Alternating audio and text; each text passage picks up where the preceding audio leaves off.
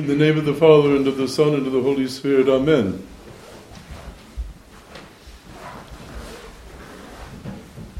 Usually, in the New Testament, it is people running after Christ, seeing Him, getting some sense of Him, and following Him. But here's a young man after whom Christ reaches out and says, hey, come and follow me. Now, wouldn't you just think that that would have a rather spellbinding effect? But the young man is burdened. He's, in a sense, shackled, chained up.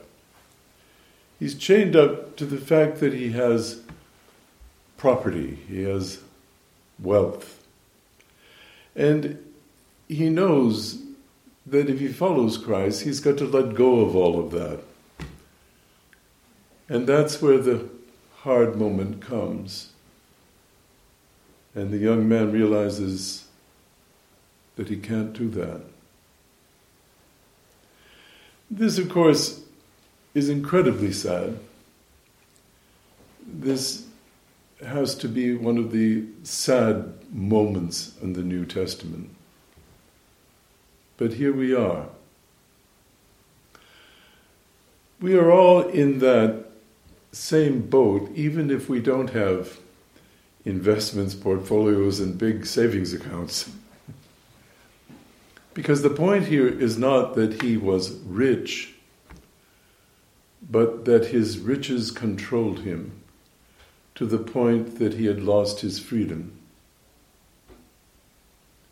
He could not choose, he could not elect to go to Christ and be his. He was stuck with his money. You and I get stuck on a lot of things. It doesn't have to be something material, it can be some idea, it can be some certain tendency within ourselves. Obviously, the point of the gospel this morning is to release us from that. And the reason is so very high. Our very ability to belong to Christ depends on our ability to not belong to anything else at all. This is a profound teaching, illustrated by this poor young man, and it becomes your possession and mine. It is something for us to think about as we reflect on our own lives. Amen.